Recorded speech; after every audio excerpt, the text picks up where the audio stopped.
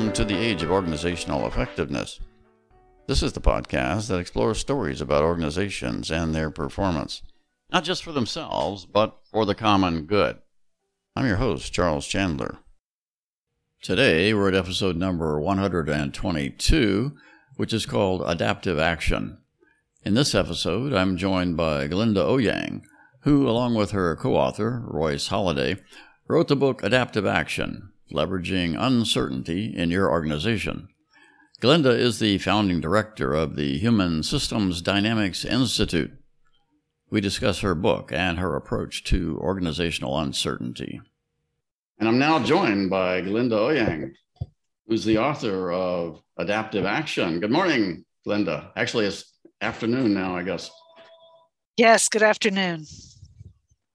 We talked for a minute. I think you were in a meeting earlier today about health systems.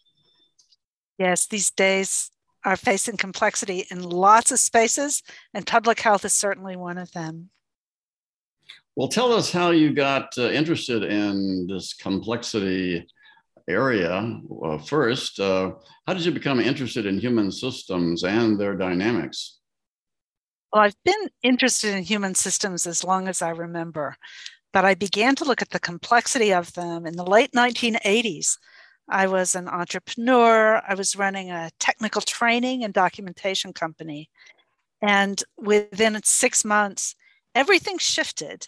And suddenly everything that worked before stopped working.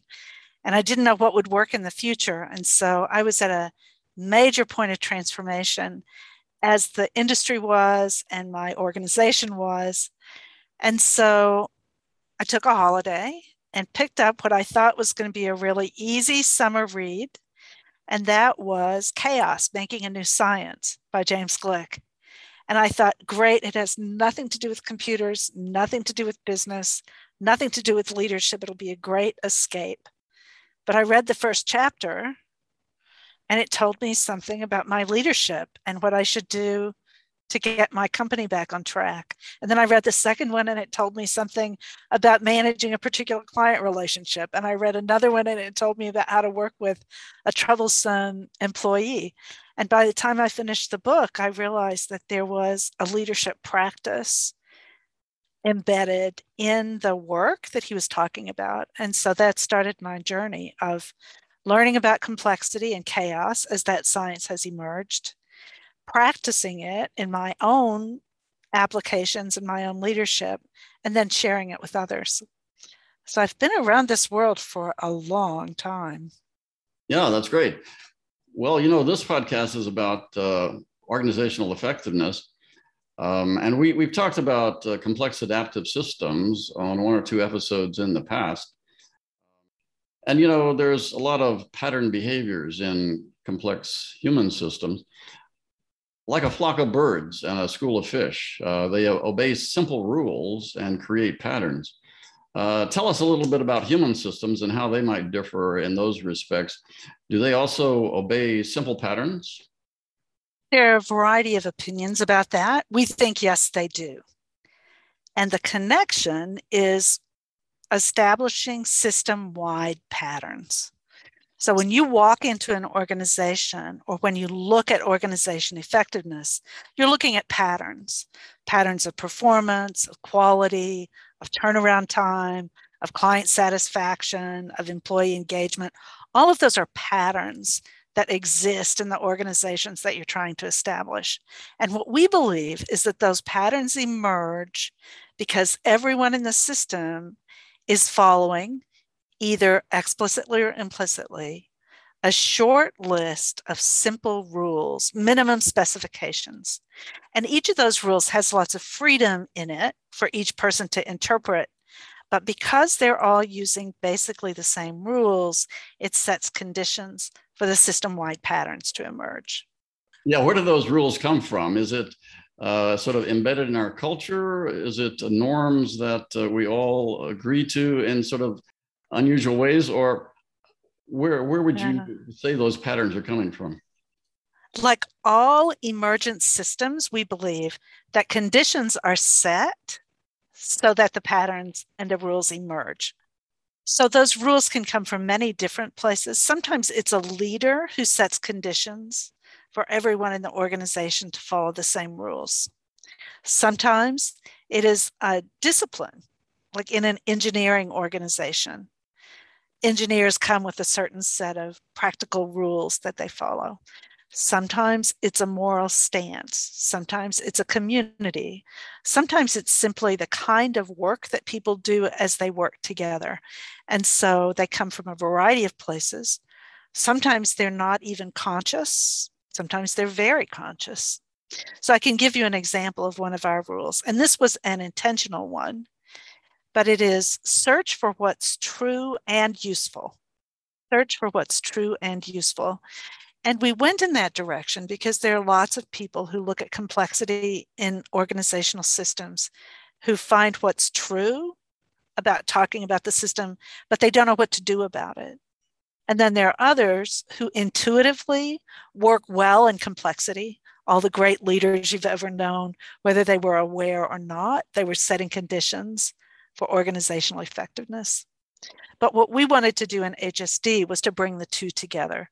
The truth of the scientific background and grounding in the science, as well as the usefulness of practical application. And so we have a community of about 900 people around the world for whom that is one of their principles of behavior. And so there is a pattern that emerges from all of us. Yeah. So let's see if we can come up with kind of an everyday sense of what human dynamics is all about. When you talk about systems and complex adaptive systems, we're talking about agents in a sense that are free to do things on their own, like humans. Humans in organizations make up a system in a way. There's a social system. There's all kinds of interactions going on, certainly. And some of them are embedded within units within the organization. There's a container of sorts that surrounds them, and they interact with other units. So I know that in your analysis of organizations, you make a distinction between containers and differences and exchange between these sorts of things. So give us a little bit more of a thumbnail sketch of how these factors, these elements come into play. We'll start by saying, usually when we talk about change and organizational structures, we think about org charts, we think about plans that go from A to B to C to D in a linear way. We think about power, we think about straight line planning and strategy. That's a mental model about how change happens in an organization. And it's great when it works.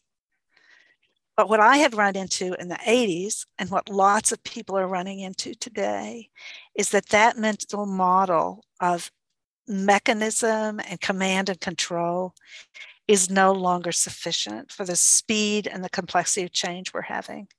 And so what happens is that people who have the old mindset but living in the new world, they get stuck and they don't know what to do, or they keep doing the same thing over and over, even if it doesn't work. And so what I was looking for in complexity for my own practice and for what I teach others was how to get unstuck. But if I'm doing what I think is right and the world is not cooperating with me, and I'm stuck, what are my options for action? And so from the complexity science, we found 3 options for action. One was to shift the boundary, the container. We could make it smaller and speed things up, or we could make it larger and slow things down. So that was one option for something to do when you're stuck because the world is uncertain and it's not following the rules you think it should. So that's one thing. The second is what you're focusing on. Are you focusing on a lot of things at the same time and open for possibility, or are you zooming in with your dashboard on a very few differences that make a difference? So that's another thing you could do to tune the system if you can't predict it. Those are the differences. And then the third are the exchanges. You can hook together what's unhooked, or unhook things that are hooked together to build the connections for the system. And that we believe that those are the levers that you have in a complex system to shift the patterns, even when you can't predict or control. It's about getting stuck and then getting unstuck. And these are the ways you do it. You brought up command and control as being a paradigm that's, quite prevalent. Also, efficiency is kind of goes along with that. There was an example, a couple of years ago in Flint, Michigan, where the city decided to switch the water supply to a less expensive and more efficient, they thought, source. But as that took place, a new source of water was introduced to the system, which had lead pipes. And that new source was not treated as well as the old source. And so some of the lead leached out. So efficiency, although is an objective in some of our systems, the complexity of the system comes in to bite us at some point. So reflect a little bit on that example, if you would. They're called unintentional consequences. So if you think you understand enough about the system and you think you can predict what it's going to do, then you take an action and the system takes a left turn. That's called an unintentional consequence. And what we do, and ultimately this is what happened in Flint, is that there's a cycle of seeing the effects of a decision, thinking about what that means, and then taking a different action. We call it adaptive action. What happened? So what does it mean? Now what do we do? And that cycle was just in Flint too slow and too difficult. If they had realized, if they had been testing the water when they made that decision to become more efficient, they would have realized the what, that the lead levels were increasing long before they would affect children. The so what would have been a recognition of public health issues and questions, health equity issues, and they would have done something different. But because they were so certain, so arrogant, so unquestioning, they didn't even see the unintended consequences until it was way down the line and causing a great deal of difficulty. And so part of the efficiency, the effectiveness in a complex system is that you're constantly collecting data and processing it and understanding it, shifting action as you need to. And that kind of agility is what is one of the capacities that's so necessary, not just to build an effective organization, but to maintain it over time. So what am I going to do? What are the consequences? What are my options? Then what can I do? And that cycle is the only way to reduce risk and control risk in a complex, unpredictable system. Yeah. One of the pioneers of the early part of the 20th century was Frederick Winslow Taylor, who talked about gaining efficiency on the shop floor, mostly introducing high-speed steel, more efficient machines. And this is a closed environment because, you've got the wall around the shop floor. It's all, bricked in. And so the weather can't get there. It's a controlled environment. This is the kind of environment that efficiency is possible. But when you get into an open environment, like the case in Flint and many other cases, it's a totally different situation. Do you look at closed and open systems in fundamentally different ways? We believe that they're on a continuum. So there's some complexity people who reject the whole idea of a closed system. We're much too practical to do that. What we say is that the closed state, the stable state, the predictable state, is just a state of the conditions, and that they can be shifted, larger containers, more differences, looser connections. that can shift a very stable system into one that's less stable and all the way out to one that is chaotic. And so for us, the job of the leader, the job of an effective organization, is to shift back and forth along that continuum to meet the needs of the conditions of the customers and the environment, of supply chains. And so it's a kind of dance for the organization to harmonize and get in sync with whatever their resources and products are.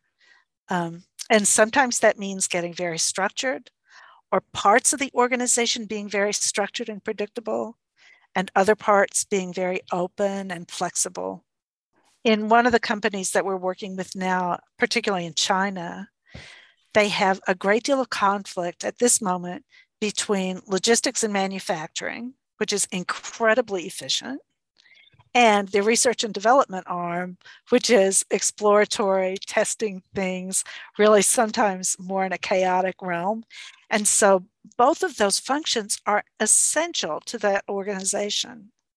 And yet they haven't found a way, or we're helping them find a way for them to recognize the complementary nature of those two patterns, and that a real complex system needs both closed, predictable, and open and flexible.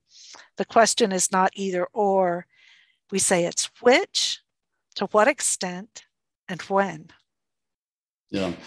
Well, even a closed system has to open its doors now and then and bring in inputs, and it has to push out some outputs. And in the old days, companies used to assume that the goods would arrive on the loading dock, and then engineers would decide what to do with them, how best to organize the process, and then from the other loading dock that was taking the outputs, those just magically disappeared, and everything was great. But as you say, it's not quite as simple as you might think. So yeah. Tell us a little bit more about human systems, and if you can give us an example and how you've approached it using your methods. Well, I'll tell one example briefly because it speaks right back to the manufacturing closed system environment. So one of our clients is a German retailer, and they are working with their supply chains to try to be sustainable in terms of the human systems and the environmental systems that generate the products that are sold through their retail chain. And on the one hand, you could think of those manufacturing sites across Southeast Asia, each one as a closed system. They get orders, they do production, they send out satisfying orders, that you could think of it that way. And yet that particular retailer wants to think about that more as an open system in which the human beings who are working there bring themselves to their work and take their more than just money home with them. And so how can that system, which is on the one hand a closed manufacturing system, how can it also feed into the open, adaptive system of the employees and the staff and the communities that support them? And so they're working on ways to facilitate that process. So that's one of the ways that we're working with facilitators who both accommodate what managers and owners need and find ways in those closed systems also to accommodate human needs and equity and safety. Another example is in healthcare. So as you know, the idea of the manufacturing world, you can imagine it's more closed than you can a healthcare delivery world, or any kind of service is just by nature more open than a manufacturing one. So we've been doing work with several healthcare institutions and also with public health, especially since the COVID challenge began.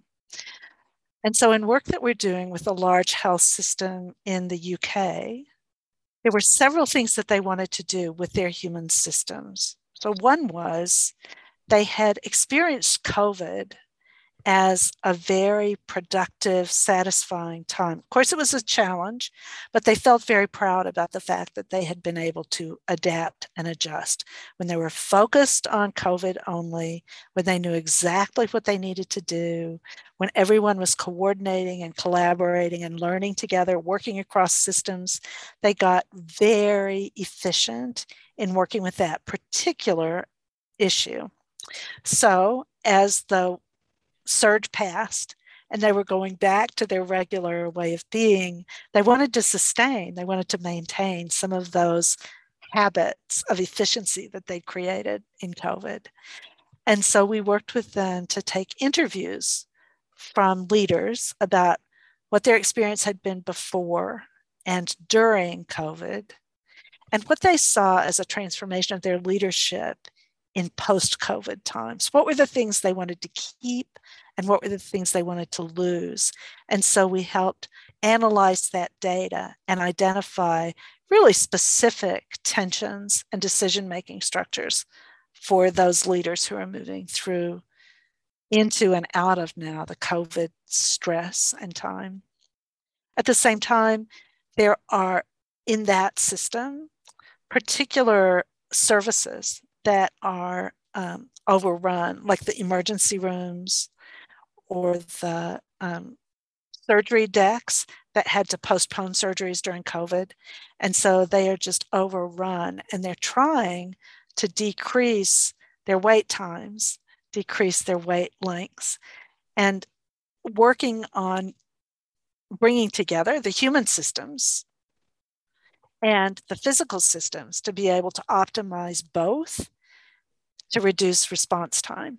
And so they have engineers and they have process experts to work on the facilities and resources. And we help them optimize the human systems to work in tandem with those. Well, organizational effectiveness theory and practice is sort of contested space. And there's a number of ideas about what is an effective organization, particularly things like if you achieve your objectives, you're effective. Or if you're efficient and internally things are running smoothly, that's another way to look at it. But in your complex systems, that as you look at human systems and organizations in particular, what do you look for to determine whether it's performing well? We call it fit for function. And we really moved into this understanding in some research that we did with the National Research Center in Finland. They had asked the question, what is a sustainable organization? And for them, at that point, sustainability was the way they were thinking about effectiveness. And so there were interviews and data collected from 6 different companies. One was a 2-person construction company that had been around for 25 years. One was an education firm that was transitioning into more vocational training. And the largest one was their largest nuclear power plant. So we had 6 organizations, each one in a different size and phase and business of maturity and perspective and need, complexity. And the question was, how could we use that data to define what a most sustainable, effective organization was? We had a good time and a lot of difficulty finding something that was the same across those boards, because what was effective in one was quite different in another. One was a fast-paced electronic manufacturing company that shifted every day in every way, and the nuclear power plant was very stable and structured. And the guys in the construction company knew their customers, had long-term relationships, were really personable in the work that they did. And so we were looking for some kind of an understanding about resilience or effectiveness that would cover this whole range of things. They were all very successful. That's why they were chosen. And what we realized was that each one was able to see and understand its environment in really subtle and important ways. They were able to understand and manage their internal functioning in ways that were most resource effective, and that they connected those two, that they could adjust and adapt their internal functioning to match their external environments. And so that those three characteristics, seeing and understanding the environment, having a handle on your internal processes and the resources required for those, and the third and probably the most important one is the ability to keep the two connected in a kind of adaptive way. So that was the definition that we came to about sustainability and effectiveness there. And we found it very useful at multiple scales for individuals who are trying to work effectively, for teams need to have the same external, internal, and cooperative perspectives. Organizations, I think we're seeing in these days industries that are running into the same kind of challenge. Take the energy industry in these days of climate change and what they're needing to do to optimize their position and their histories. So I don't know how that fits. I'm not a student of organization effectiveness, so I'm not sure how that fits with the received theory and practice there. How does it, Charles? There are just so many viewpoints on organizational effectiveness, and it's such a contested space. We're trying to sort that out. We're open to new views, certainly. I followed your work for some time now, and I'm happy to talk to you today. We're coming to the end of our time together, though. What have we not talked about that you'd like to leave us with? So one of the things that has been my greatest lesson over these 30 years is how important humility is and inquiry is in times of change. That our worst enemy is assumed certainty. Our greatest block are the things that we think are true or know to be true that are not. And so as we're moving into this time of rapid change, the ability to hold assumptions, but hold them lightly, plan for the future, but plan lightly, respect others, and stand in inquiry so that the questions that we ask are really the transforming agents that we have to work with. And so I appreciate the questions that you've brought and the questions that you bring through your podcast. So thank you for this chance to share human systems dynamics with you and your team. It's been a delight. Well, thanks, Glenda, for being on the show. It's been great having you. Thank you. It's nice to meet you. Take care. And that's about it for this episode. Join us again next time when we'll explore more stories about organizations and their performance, not just for themselves, but for the common good as well. In the meantime, you can explore all of our episodes on our website, ageofoe.com. I'm your host, Charles Chandler, saying so long for now.